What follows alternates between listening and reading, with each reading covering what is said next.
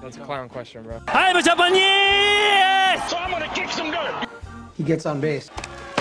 Just a bit outside. I'm not the type of player that's going to be Johnny Hustle. If you don't want me to watch the ball, you can go get it out of the ocean. And welcome back to the show to be named later, part 2 of episode 43. I am your host, Chris Gianta. On the other side of the screen is Daniel Curran. We are talking about the 2008 World Series champion, Philadelphia Phillies. That's right. What kind of direction were those Phillies going in? Yeah, so in 2007, the Phillies won the NL East, and it was their first playoff experience since 1993 when they went to the playoffs and lost to those Blue Jays that we did an episode on. And they actually got swept in the division series by the Rockies. And, you know, they were not supposed to win the NL East this year. They were down 7 games to the Mets with 17 games left, and the Mets quite simply choked as the Phillies surged. So a lot of people were, you know, saying, well, is this team for real, or was that month of September a fluke? And, you know, they had a lot of doubters to prove wrong. They also lost Aaron Rowand that offseason, who was third on the team in B-WAR the previous year. And also they traded for closer Brad Lidge, of course. And little fun fact about the Brad Lidge trade, when it happened, the Astros GM was former Phillies GM Ed Wade. And there was suspicion that Wade made the deal because of his Philly roots, which obviously is not true. Like, of course you're not going to do that. But the only other offer on the table for Brad Lidge at that time was from the Indians for Cliff Lee. So if the Phillies did not get Lidge and he went to the Indians, they obviously don't get Brad Lidge, and they probably don't get Cliff Lee either. So that trade worked out in multiple different ways for them. Yeah. They also signed Pedro Feliz to be their starting third baseman. And, you know, coming into spring training, there was a lot of question marks around this team. You know, as I just mentioned, can they repeat 2007? Can they take that extra step? And the reigning National League MVP, starting shortstop Jimmy Rollins, came out and predicted a 100-win season. Like, he did an interview in spring training where he was like, yeah, we're going to win 100 games and win the World Series. It's going to happen. So big-time expectations coming from J-Roll, the reigning MVP. So this prediction of 100 wins in a season started out a bit shaky. Mm-hmm. Weird way to start a year. Here's a basic. It's very symmetrical. A rundown of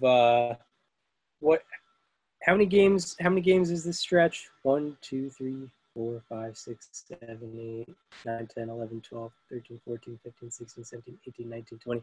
This is their first 20 games just by wins and losses. It's very symmetrical. Loss. So it starts loss, win, loss, win, loss, win, loss, win, loss, win, loss, win. Interesting way to start a season. Definitely confused the fan base for sure. And the Phillies ended up finishing 15-13 in April. And it was the first time they had finished 500 or above since 2003. First time they finished 500 in that first month since 2003. Mm-hmm. They at the end of April, they were third place in the division. They were half a game out of first place, not first base. Mm-hmm. And the Phillies as a team in April had 41 home runs during that first month, and that led the majors. And Chase Utley was very spectacular. He was a very big part of those 41 team home runs. Through April 30, or on April 30, he led the league he led Major League Baseball in home runs with 11. No one else had more than 8. And Chase Utley had 11. He led the league in slugging with 766, OPS with 1195, ISO with 405, weighted runs above average with 17.2, WOBA with 491, weighted runs created plus with 202, and wins above replacement with 2.6. He led the majors in all of those categories. That's right. So when May began, the Phillies started basically one of the best team-wide offensive stretches I've ever seen. So on May 2nd, the Giants were in town, and old friend Aaron Rowand hit a go-ahead home run in the top of the 10th to make it 5-4 San Francisco. And in the bottom of the 9th, Pat Burrell of the Phillies came up with 2 outs, 1 on, and sent the Philly fans home happy. Long drive. It is out of here. Pat Burrell with a 2-run game-winning ninth-inning home run. Can you believe it? What a tremendous ending to this game. The Bills on their last strike and Burrow delivers. That on the call right there is Ford Frick Award winner Harry Kalas. And you're going to be hearing plenty of his amazing voice throughout this video, and we're very excited for that. So, I mean, the Phillies with a great win there. And then 2 days later, the Phillies actually hit another walk-off, which was manager Charlie Manuel's 500th career win. Pretty impressive. And then on May 16th, Jason Worth had a big game for him in a resurging season. High drive into deep right field, and this ball's out of here. 3-run home run, Jason Worth.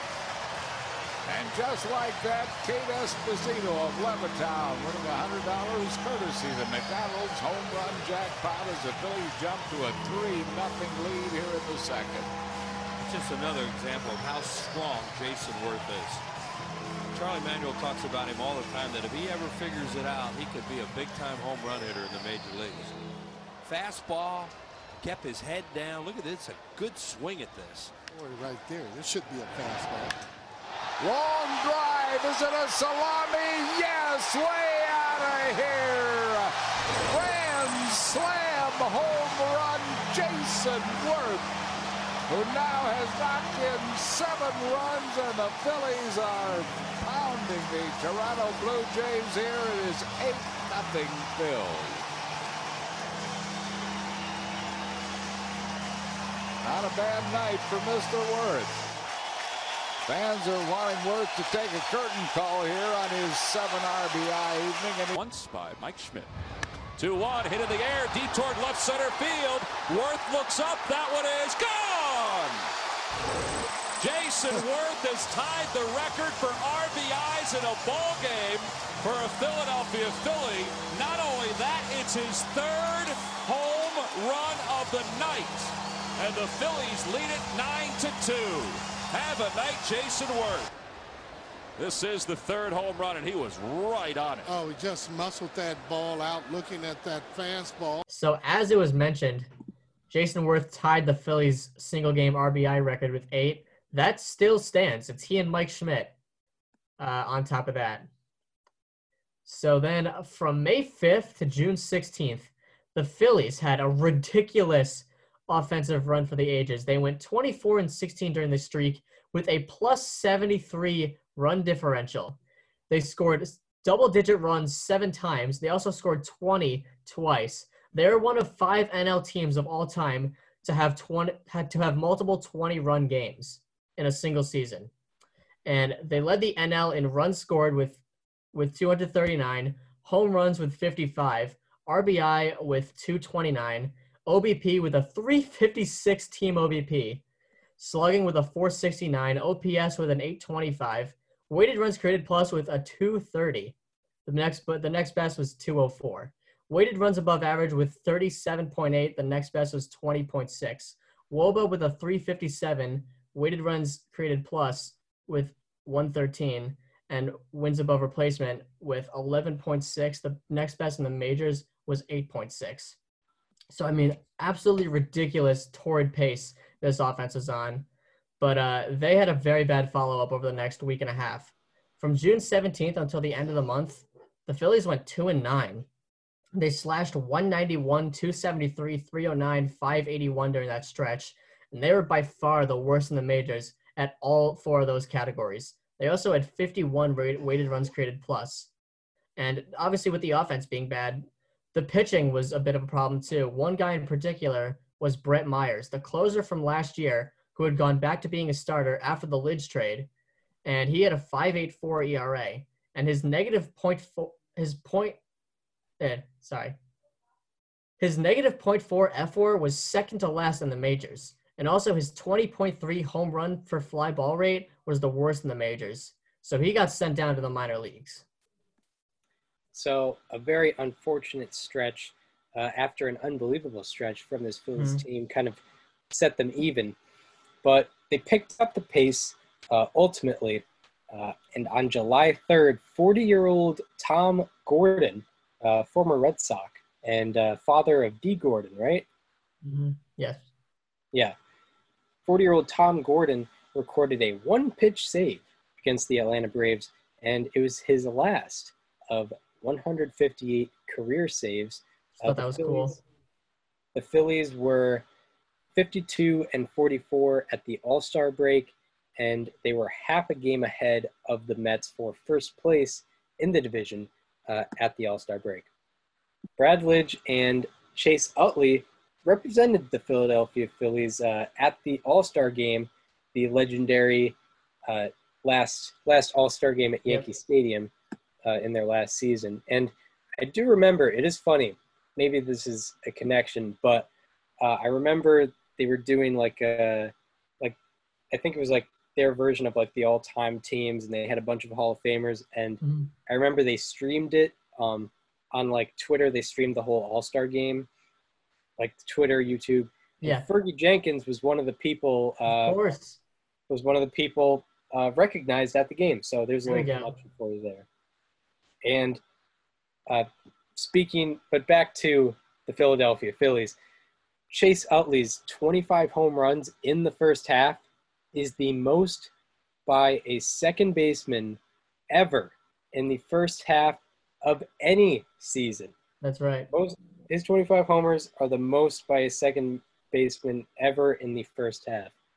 And at the trade deadline, after the All-Star break, the Phillies got starting pitcher Joe Blanton and outfielder / pinch hitter Matt Stairs at this trade deadline. And in Joe Blanton's Phillies debut, they faced the Mets at Shea Stadium, and they were also facing a multiple-time Cy Young Award winner, Johan Santana.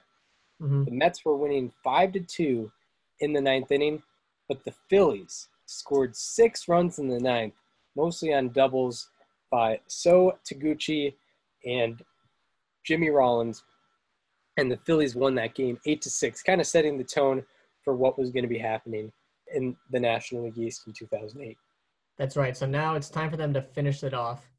On August 24th, the Phillies faced the Dodgers on Sunday Night Baseball, and the Dodgers were winning 2-1 in the ninth, with Pedro Feliz coming up with a man on second down to their last out. Well, he's sitting dead red. Fastball, base hit. That's going to tie it. Victorino speeds home, and Feliz has delivered the big hit.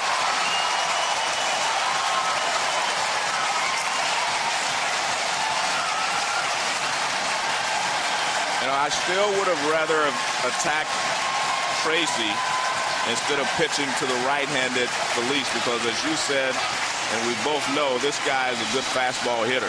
So Pedro Feliz ties the game in the ninth. And later in the 11th, Feliz came back up with 2 runners on, trying to win the game for Philadelphia. The possible winning run at third base. Everybody standing here in Philadelphia. That ball is hammered. Deep left center field. And adios!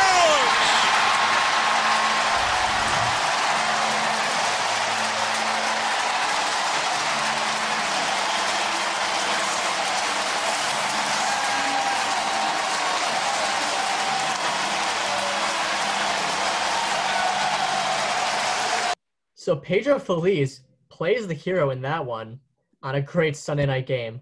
And then 2 days later, the Phillies were losing 7-0 at home to the Mets, and they chipped away and came back for a remarkable win in extras. And this game was highlighted by backup catcher Chris Kost. Hard ground base hit left field. The Phillies with 2 men on base. And 1 out here in the 8th inning as Coast delivers a pinch single. Line drive. It is a fair ball down the left field line, going to the corner coast. A leadoff double here in the 10th inning. Oh, that was just fair. On ball, third base, right. Will not be able to throw the ball. You mentioned about right hurting his hand. He had no chance on that one to throw anybody out. Swing and a line drive towards straightaway center field. That's going to win it for the Phils. What a comeback! Down 7-0. The Phillies needed 13 innings and 4 hits off the bench for Chris Coast to win this one 8-7. Say hello to first place in the National League East once again for the Philadelphia Phillies. So another resilient game from the Phillies there, just 2 days after that last one. And Chris Coast with 4 hits off the bench. Pretty incredible. So now on September 1st, the Mets led the Phillies by 1 game in the division. It all came down to whatever happened that month. And, well, the Phillies went 17-8. The Mets went 13-12. By that default, the Phillies won the NL East, and that happened on September 27th, the second to last day of the season.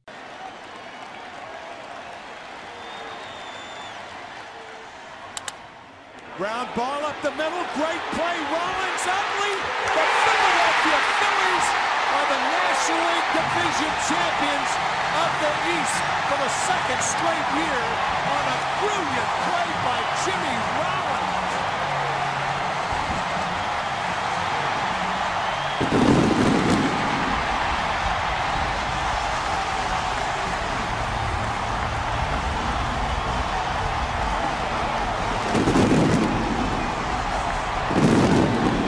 So there it is. The Phillies win the NL East. They finished the regular season at 92-70. So now I'd like to talk about a few of my favorite performers on this team. Ryan Howard, 3 straight 40-plus home run seasons. That was the first time in Phillies history that happened. He had 48 home runs and 146 RBI that season. He also played all 162 games.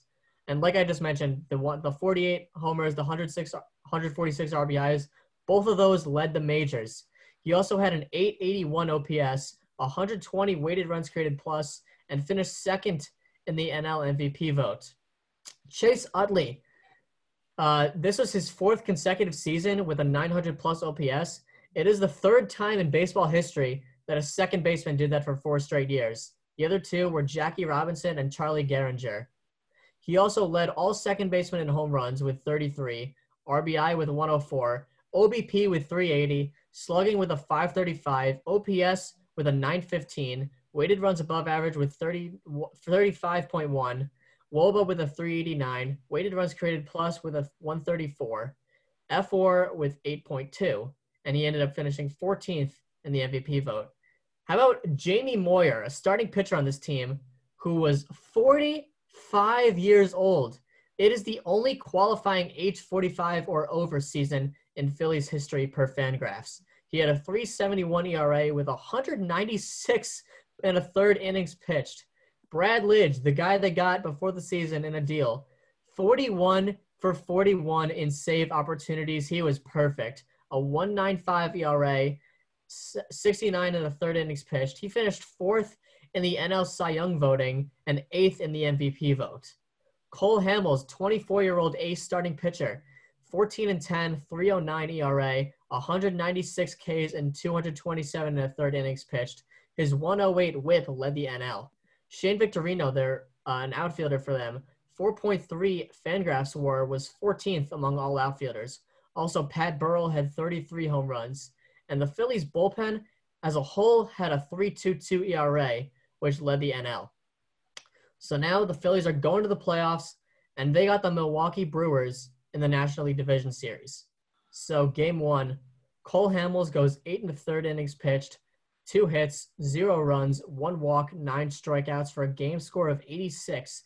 That is the best postseason game score in Phillies history, and at the time, it was tied for the best game score of Hamels' career. Utley hit a 2-run double. Shane Victorino had an RBI walk, and the Phillies won that game 3-1. So now it's game 2. The starting pitcher for the Brewers was CC Sabathia, who was undisputably the best pitcher in all of baseball after getting traded to Milwaukee a couple months ago. The Phillies starting pitcher for that game? How about Brett Myers? Remember him? That guy that got sent down to the minors? Yeah, he came back up and crushed it. He had a 3.06 ERA over his last 13 starts. Talk about making a comeback. The game was tied 1-1 in the second inning, and Myers came up with 2 outs against Sabathia. Oh, a heater right here, and see if Brett can, that's my guess, catch up. That was against Jeff Suppan, part of that 4-game.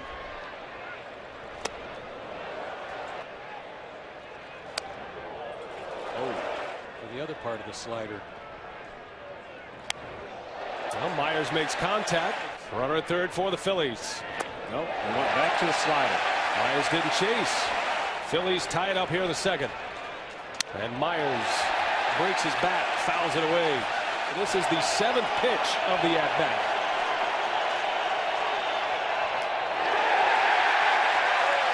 Full count. The 3-2. Fouls another one off.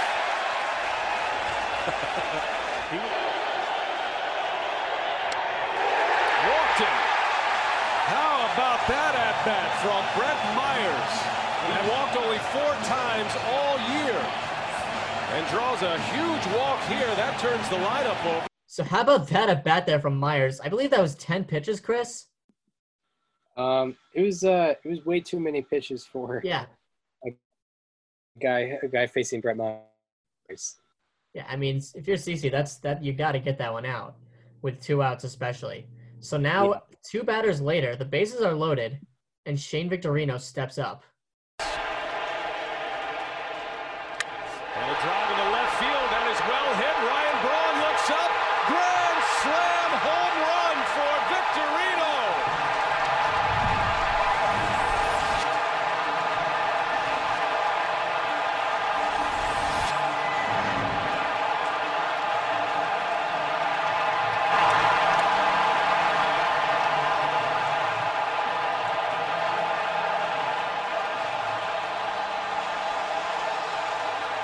The flying Hawaiian with the dagger, and that wouldn't have happened without that Myers at bat.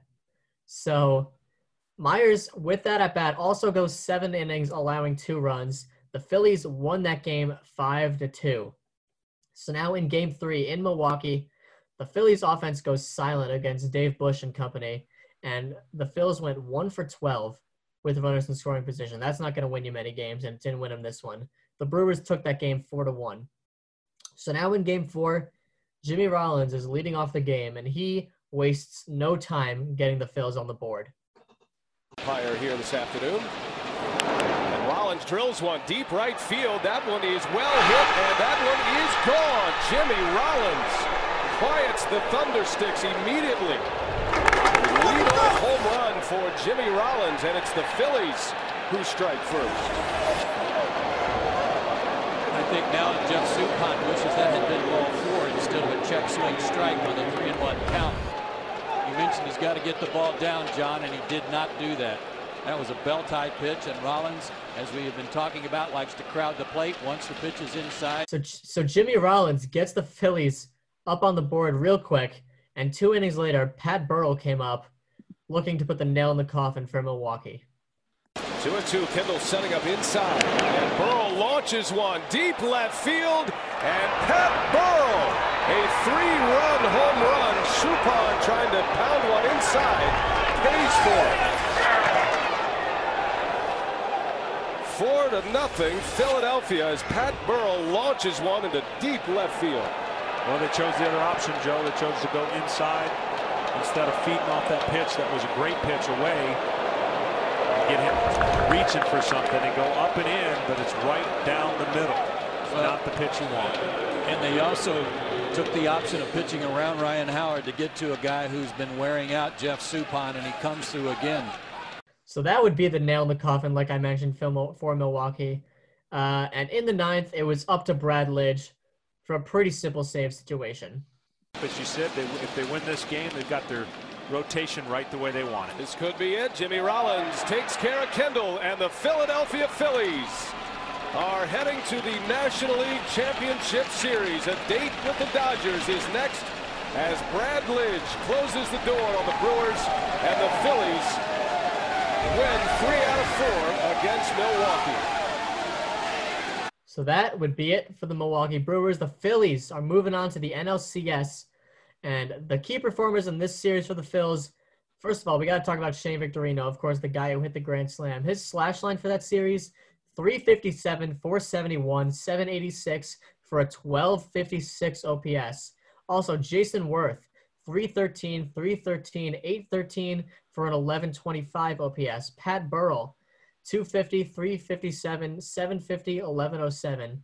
Lastly, Jimmy Rollins, 375, 412, 688, 1099. That's almost 4 guys they had in the 1100 OPS mark. And the Phillies as a team had a 2.31 ERA for that series. So that leads into the National League Championship Series, where they are facing the Los Angeles Dodgers, a club that hadn't had a lot of recent playoff experience, but they were in the National League Championship Series this year. And in Game 1, in the bottom of the sixth inning, the Dodgers were up 2-0, and absolutely nobody on the Phillies could get a hit off of Derek Lowe. And fortunately for the Phillies, Shane Victorino reached on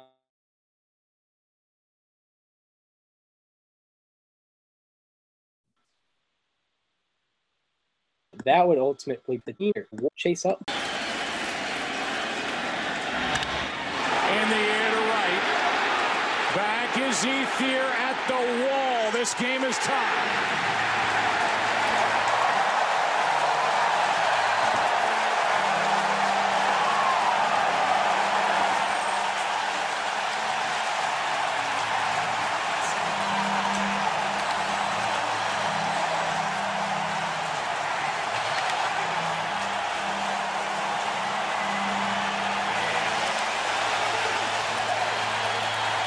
So Chase Utley ties the game for the Phillies. That error by the Dodgers plays in the Phillies' favor there, and allows them to tie the game. And 2 batters later, it was Pat Burrell's turn to do some damage on the Dodgers. Here he is, 2 batters later. Ripped into left. Phillies on top.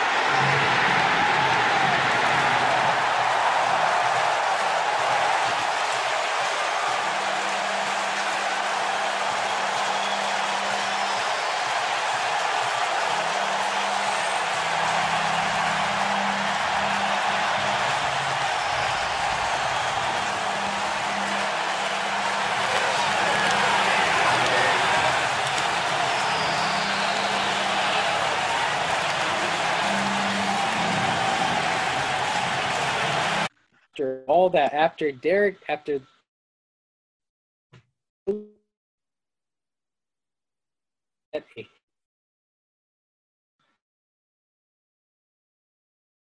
Lowe, they end up taking the lead in their ace, Cole Hamels. Cole Hamels pitched 7 innings, and he got victory there. So that leads to Game 2 of the National League Championship Series, where it is a very unique game in Phillies history. Yes. A much remembered game in Phillies history for unique reasons, not because of something absurd by a single player happening. I guess you could say this is absurd by a pitcher's standard, but Brett Myers, the pitcher, had an unbelievable offensive the game of his life.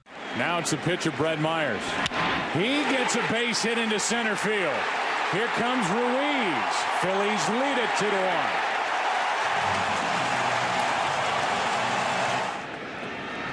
Myers goes after the first pitch and gets it past Loney. 2 runs are going to score, and Brett Myers has done it again with his bat. It's 6-2. He doesn't know how he's doing it. He's just doing it. Goes after the first pitch here. And he's got another hit.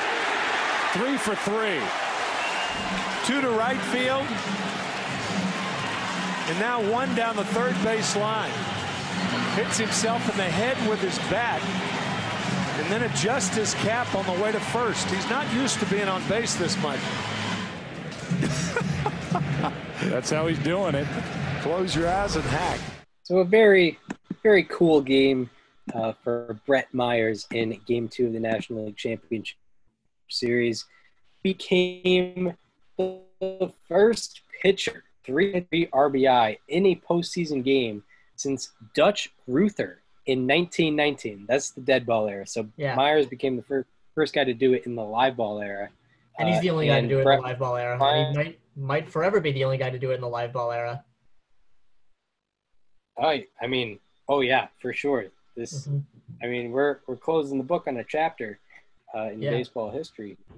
And Brett Myers also got the victory in Game 2, and the Phillies won that game 8-5, giving them a 2-0 series advantage. And in Game 3, they're going to Los Angeles, but unfortunately, not a great game for the Phillies, mostly because of Jamie Moyer's bad performance, not his best performance. He ended up allowing 6 earned runs over 1 1/3 innings. And the real action, this wasn't really, not a memorable game for the Phillies in terms of, why they lost the game. But the real action was happening in the 3rd inning of Game 3 of this 2008 championship series. And there's one warning behind the back of Victorino, who didn't like it because it was up around his head. Victorino said, throw at my ribs, that's fine. Throw at my head, that's not fine. So a warning has been issued. Don't throw at my head. That's what he said, telling Russell Martin. Throw at my ribs, that's fine. Not my head. So he knew it was coming. Something was coming, and he said, okay, we'll take it. Yep. But not up here. Yep, that's right.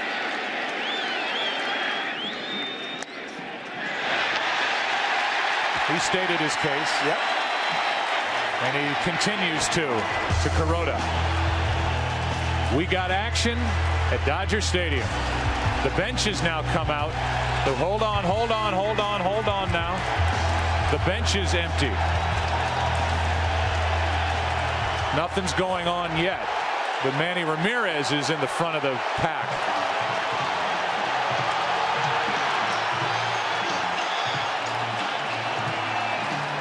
And that's obviously the last thing the Dodgers need, is for Ramirez to get mixed up in something and either A, get kicked out, B, get injured, or C, have some suspension. I was thinking the same thing. Dodger players taking their meal ticket to the dugout.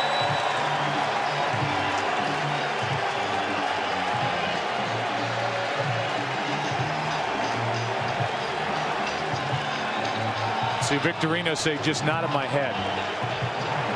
Hit me in the ribs, not in the head.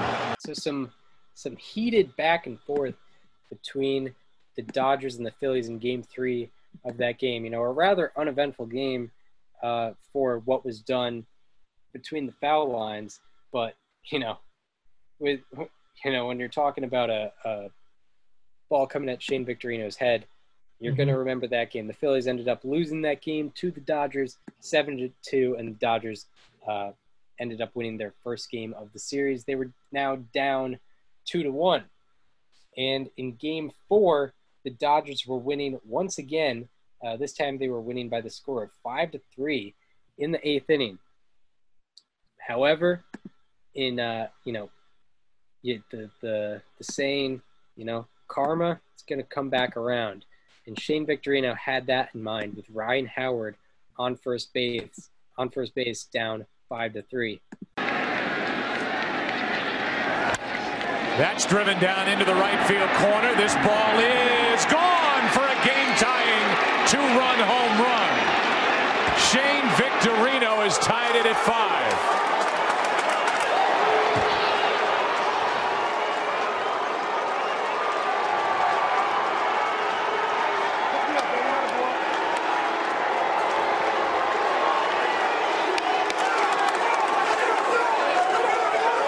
Shane Victorino comes up in the clutch once again. This time he gets some more personal, gets his personal vendetta out of the way there.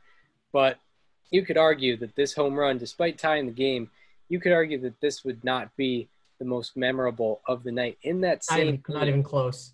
Yeah, and, yeah. I honestly I don't really remember the Victorino home run, but later in that inning. This is a legendary moment.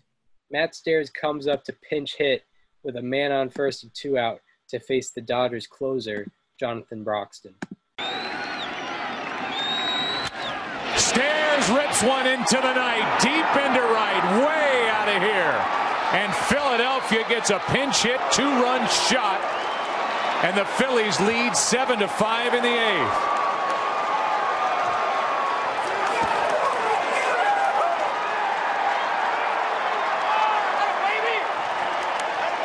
Added to this team by Pat Gillick from the Toronto Blue Jays, and he hits the first home run off Broxton. Just an absolute mammoth. Majestic. It's, yeah.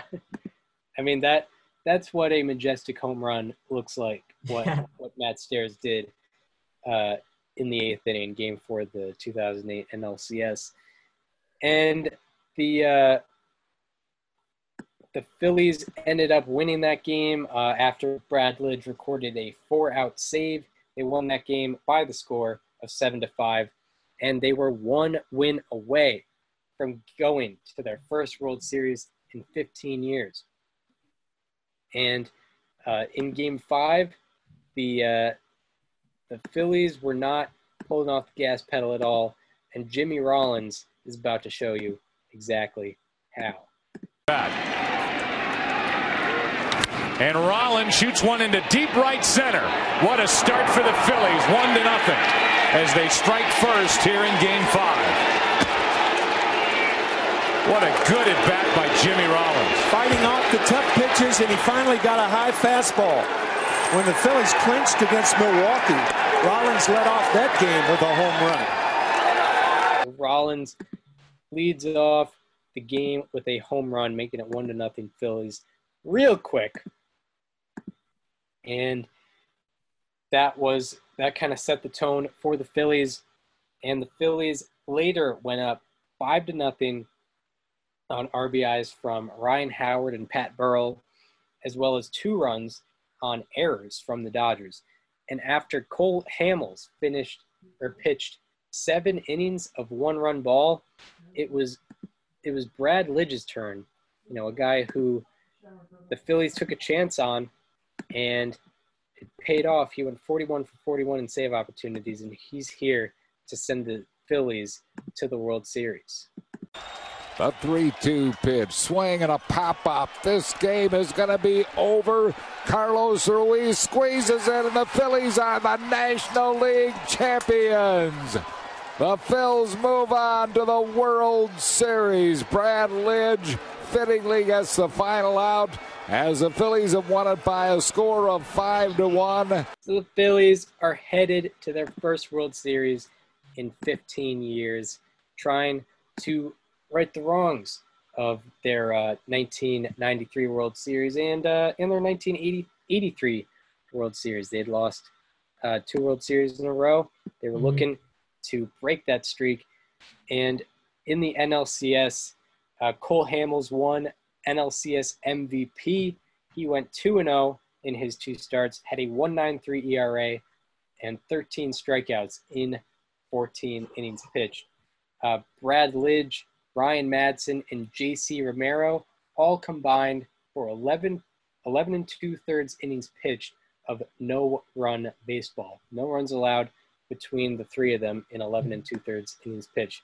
Chase Utley, perhaps the leader of this team, slashed 353, 522, 647 for an 1169 OPS in the NLCS. And Pat Burrell was also spectacular.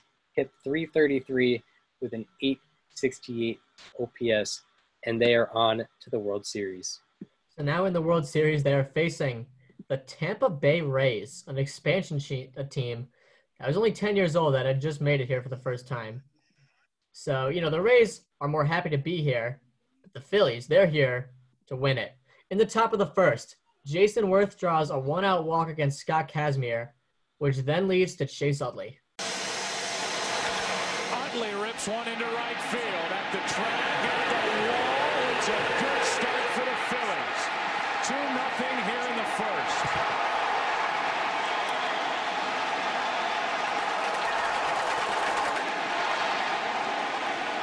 That'll shake off the rust.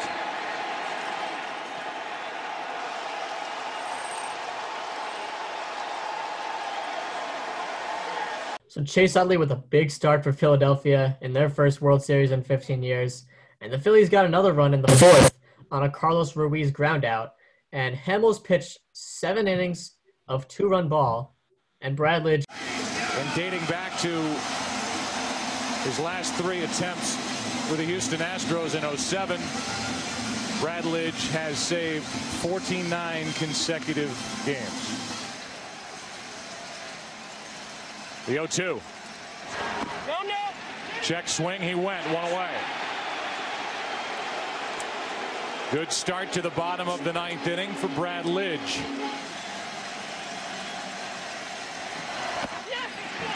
Two strikeouts to start the 9th. Another pitch on 3-2. Crawford pops it up. Down the left field line in foul territory, and the Phillies take game 1.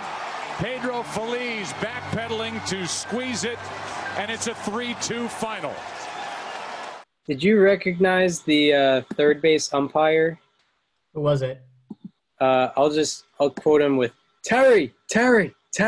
Oh, it was that dude? Yeah. No, what's that guy's name again? Can you remind me?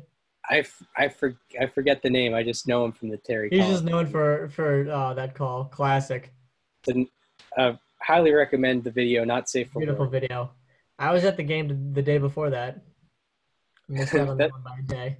That's pretty sick. Anyways, the Phillies win that game 3-2. They are up 1-0 in the World Series. Game 2 was not as kind for them, however. Brett Myers gave up 3 runs in the first 2 innings, while James Shields, Dan Wheeler, and David Price held down the fort for Tampa Bay. The Rays won Game 2 4-2, 1-1 series tie. So now in Game 3, it's back to Philadelphia, and 45-year-old Jamie Moyer gets the start for the Phillies. We've talked a lot already about the weather as you look at the statistics during the regular season. Very good numbers. Take the age out of the equation, and you're looking at a guy who was one of the National League's best starting pitchers, period. He almost gave the Phillies 200 innings. The 2-2. Changeup gets Longoria. Here's a 2-1. And he lifts one into right center field. Back is Victorino, who says he's got it. He does. Tagging and scoring is Crawford. The stolen base pays off, and this game is tied at 1. The 1-2 pitch. Got Upton looking. Moyer fools him, changes up, gets his 3rd strikeout. Who's crouched over at the plate and hits it hard, but right at Utley, and that will do it for the first 4.5. For Moyer, 82. And he gets Iwamura for his 4th strikeout of the night. Got him looking, 2 out. Wait the first pitch to Longoria. And he shoots one into left field. Back is Burrell at the wall to end the inning. How'd the park hold that one? It has to be the wind. The wind is blowing straight in from left. 2nd and 3rd, nobody out. Gross hits it to first. Good pick by Howard. The race to the bag for the out. Crawford scores, and it's a 4-2 game. He'll hand off and then receive a hand.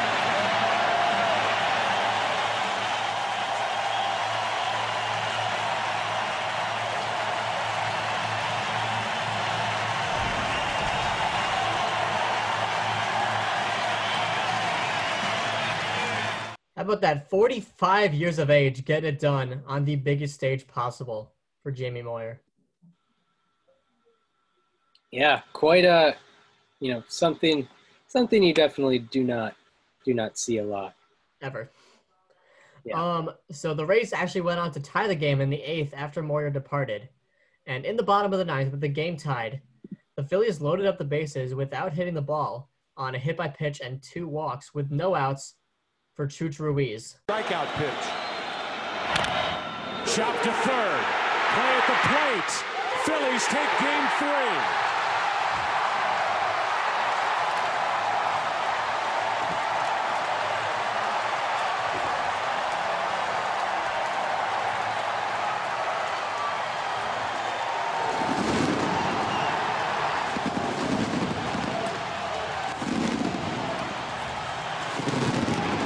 So that's it. The Phillies win game 3. They're up 2-1 in the series. So now game 4. The Phillies were winning 5-2 in the 5th, and pitcher Joe Blanton, who they got at the trade deadline, came up trying to do whatever he could to help his team out. The 2-1 is hit well into left. How about Blanton going deep?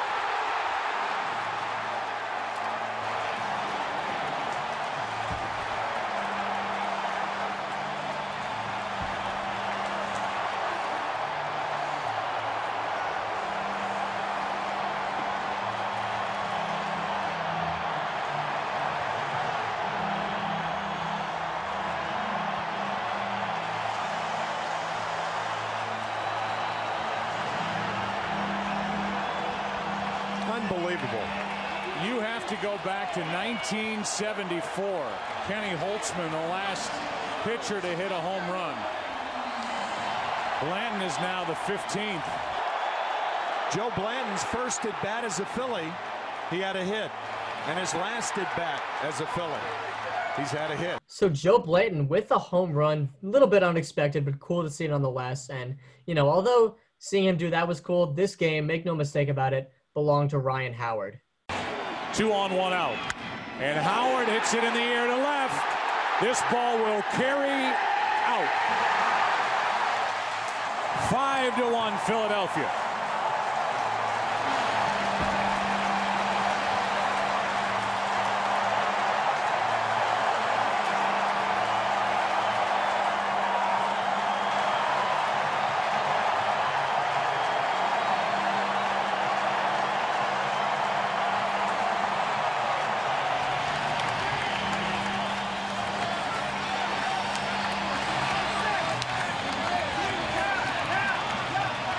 Charlie Manuel telling us that if Ryan Howard gets hot, he can lift this team on those broad shoulders and carry them to a world championship.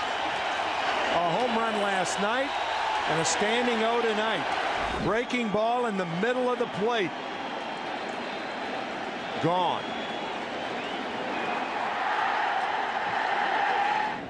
Trevor Miller. And that ball is absolutely hammered. 10-2.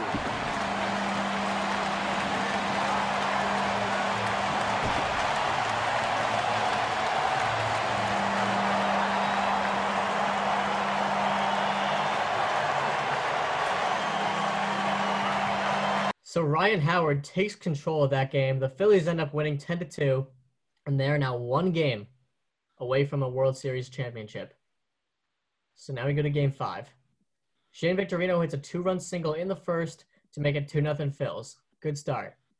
However, Evan Longoria hits a single in the 4th to make it 2-1, and Carlos Pena hits an RBI single in the 6th to tie it at 2. Then it rained a lot, and the rain delay caused the game to be postponed to be resumed in 2 days. But it would pick up where it left off, so it's not like they're restarting the game from scratch.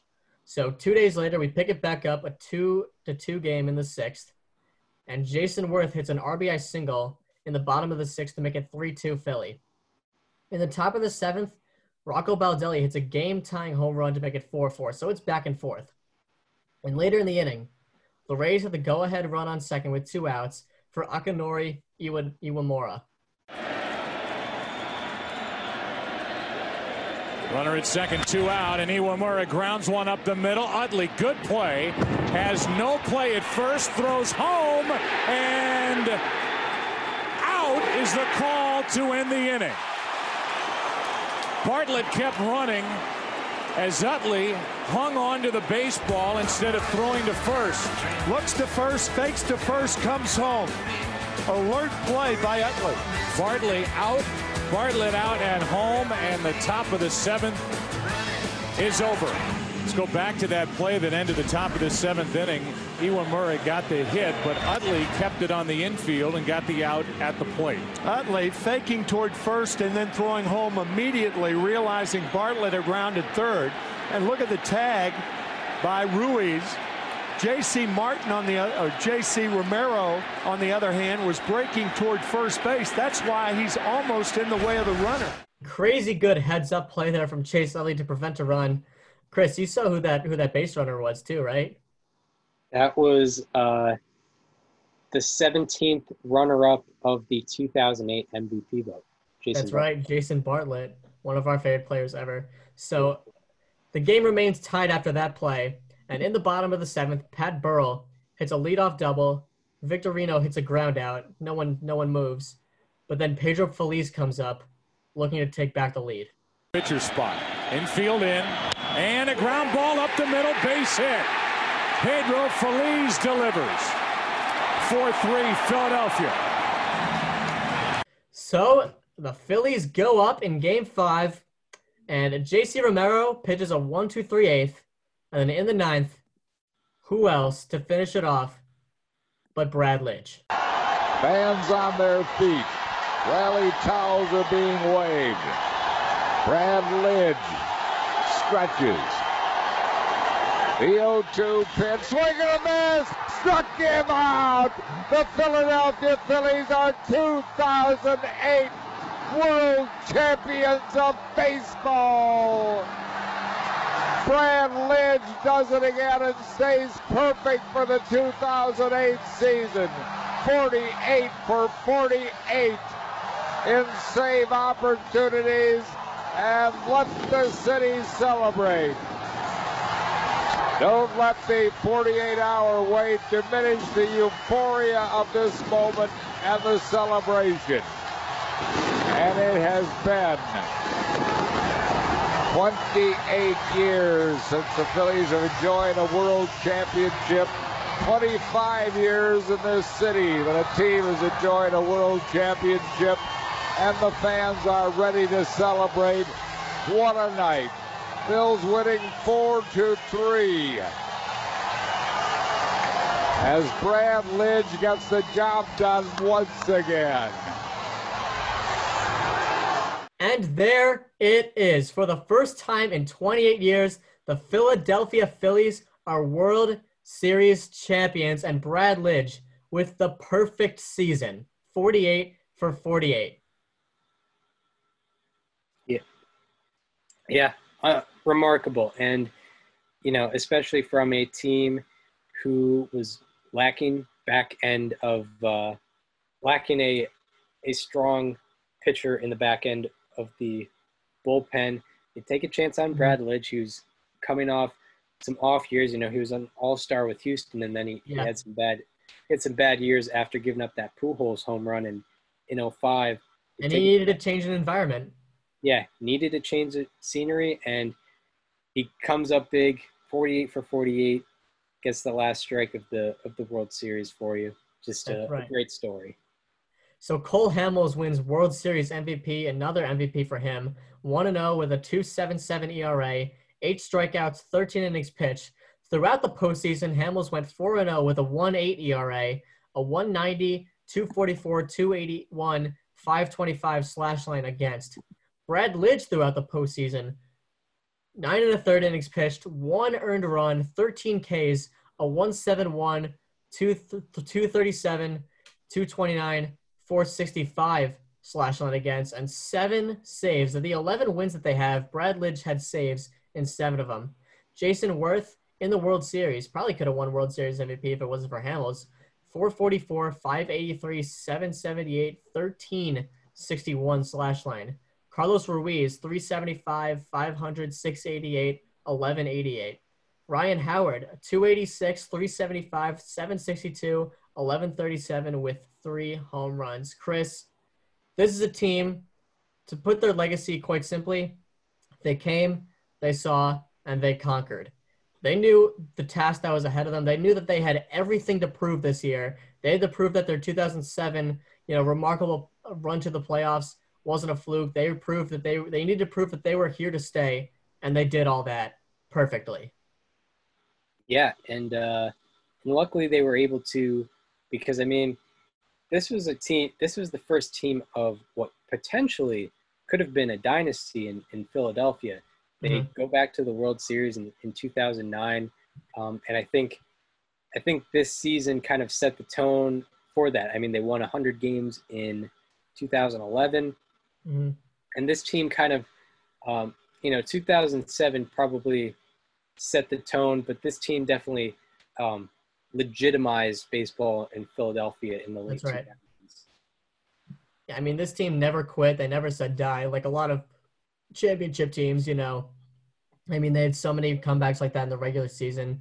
They were down in the 8th inning of Game 4 of the NLCS, plenty of other games as well.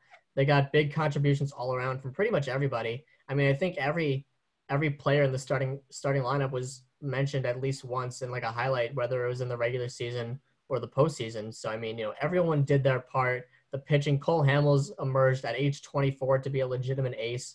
Of course, Brad Lidge, his comeback story.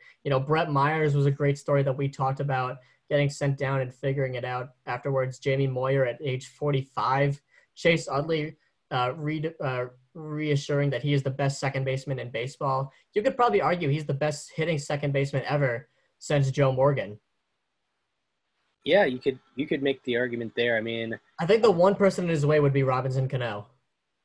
Yeah, Robinson Cano, and he was a better pure hitter just from the batter's box than like Ryan Sandberg and Roberto Alomar. Yeah. Roberto Alomar might have the edge in terms of total offensive production because of what he did on the base paths. But yeah, Chase Utley as a hitter just from the batter's box, probably the best. Yeah, since Joe Morgan, that would make sense. Chase Utley should be a Hall of Famer. Obviously I don't have a vote. I'm not in the BBWAA, but when he appears on that ballot, I will be circling his name. Yeah, and the defensive metrics like him, and I don't think his defensive ability gets talked about enough. But yeah, and the 2008 Phillies, they were a result of a very good a very good executive, very good management from the front office. They built a very good core with, Jimmy Rollins, Ryan Howard, Chase Utley, Cole Hamels. I believe Gillick took over in 2005. Yeah, and then they were able to get the guys in the offseason like Brad Lidge. So it was a good result of that, and that's probably why they were able to keep winning throughout the late 2000s. It wasn't just a one-and-done thing. And also with Jimmy Rollins just coming out in spring training and being like, obviously I know they didn't get the 100-win season, but I think they're happy with what they got. And it was clear that this team wanted it more than anyone else, and they got it. Yeah, they came in. Yeah, they had a very bad taste in their mouths from the previous year, and they knew that they legitimized themselves in 2007, and then they really cemented themselves as that great team in 2008, and as a result, you win a World Series. So that is going to do it for our Philadelphia Phillies of 2008 segment. Another great team to cover, great story all around, great players, great management, great ownership, great everything. And this is a very fun team to cover. I'm really glad that they won it all. So now that leads into our favorite part of the episode. And I guess a little program announcement is we will be doing 2 more of the history shows before the baseball season starts. And then once the off season hits, like probably our second episode after the World Series, we'll get right back into the history. Which is perfect because we're gonna have 15 down and have 15 to go. Yep. Yep, and I think that's a good way to map out our offseason because we do get, the reason we're doing this now is probably because we're a little bored, and we're going to be bored during the offseason, especially with just baseball. We'll probably have, hopefully we'll have some other stuff keeping us busy. Hopefully we won't be locked down forever, but yeah. And if you're unaware of what's happening, if this is your first episode, because they're, basically since mid-March, we knew there was not going to be baseball for a while, so we decided to pick 30 players and 30 teams to talk about. I picked 30 players. Daniel picked 30 teams. We randomly assigned them numbers through computer randomization, and then we each pick the other. I pick a team. I pick a number for the team we were going to be talking about for the next week. Yep. Daniel will pick a number for the player we were going to be talking about for the next week. You pick first. That's how it's worked for the past 13 weeks. Get you basically get the life and career of the player and the story of the team. Been very fun to do. Yes. And that's it'll be bittersweet when it comes to a close after 15 episodes. But people, it's timeless, so people will always be able to go back and check it out if they're new to the podcast, which I like, definitely. It's not just time based. So I am picking first this week, and number 1 through 20. 1 through 20. So next week we are going to be talking about team number 15. Number 15. Okay. This team didn't win the World Series, which is okay. Not every team on this list does. But one thing that you can't deny is they played the game the right way, and that is the 2005 Houston Astros. Yes. Yep. Another Brad Lidge team. Another Brad Lidge team. Yeah, they definitely, they didn't shortcut anything there. No. Nope. They were a respectable team. I mean, we talked about the team that beat them in the World Series too, but now we're going on the opposite side of that clubhouse. You got, of course, Brad Lidge closing it out, like we mentioned. You got Craig Biggio is on that team. Jeff Bagwell is on that team, 2 Hall of Famers. I think Lance Berkman was on that team too, if I'm not mistaken. Oh yeah. Yeah. And all jokes aside, this was the 2019 Nationals before the 2019 Nationals. They started off terribly. Yeah, they did. And they came back. They got the wild card spot and went to the World Series. They won the National League. And they got vengeance over the Cardinals from the previous year. Yep. But yeah, I'm actually very excited about that. That team. So now it is my turn to pick. Yes. We're going to do player number 6. Player number 6. It's appropriate that after a lack of pitchers, we get 2 pitchers in a row. There we go. This one, Fergie Jenkins, Fergie Jenkins was a guy who, he was kind of under the radar. He was just more of a grinder, a guy who was able to accumulate a lot of innings and just kind of go under the radar. Didn't get any postseason flair. I just gave it away. Sandy Koufax. Sandy Koufax. Nice. This guy, Sandy Koufax,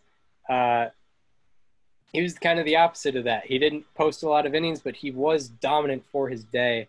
And I can't believe I totally gave it away. But, yeah. That was anticlimactic.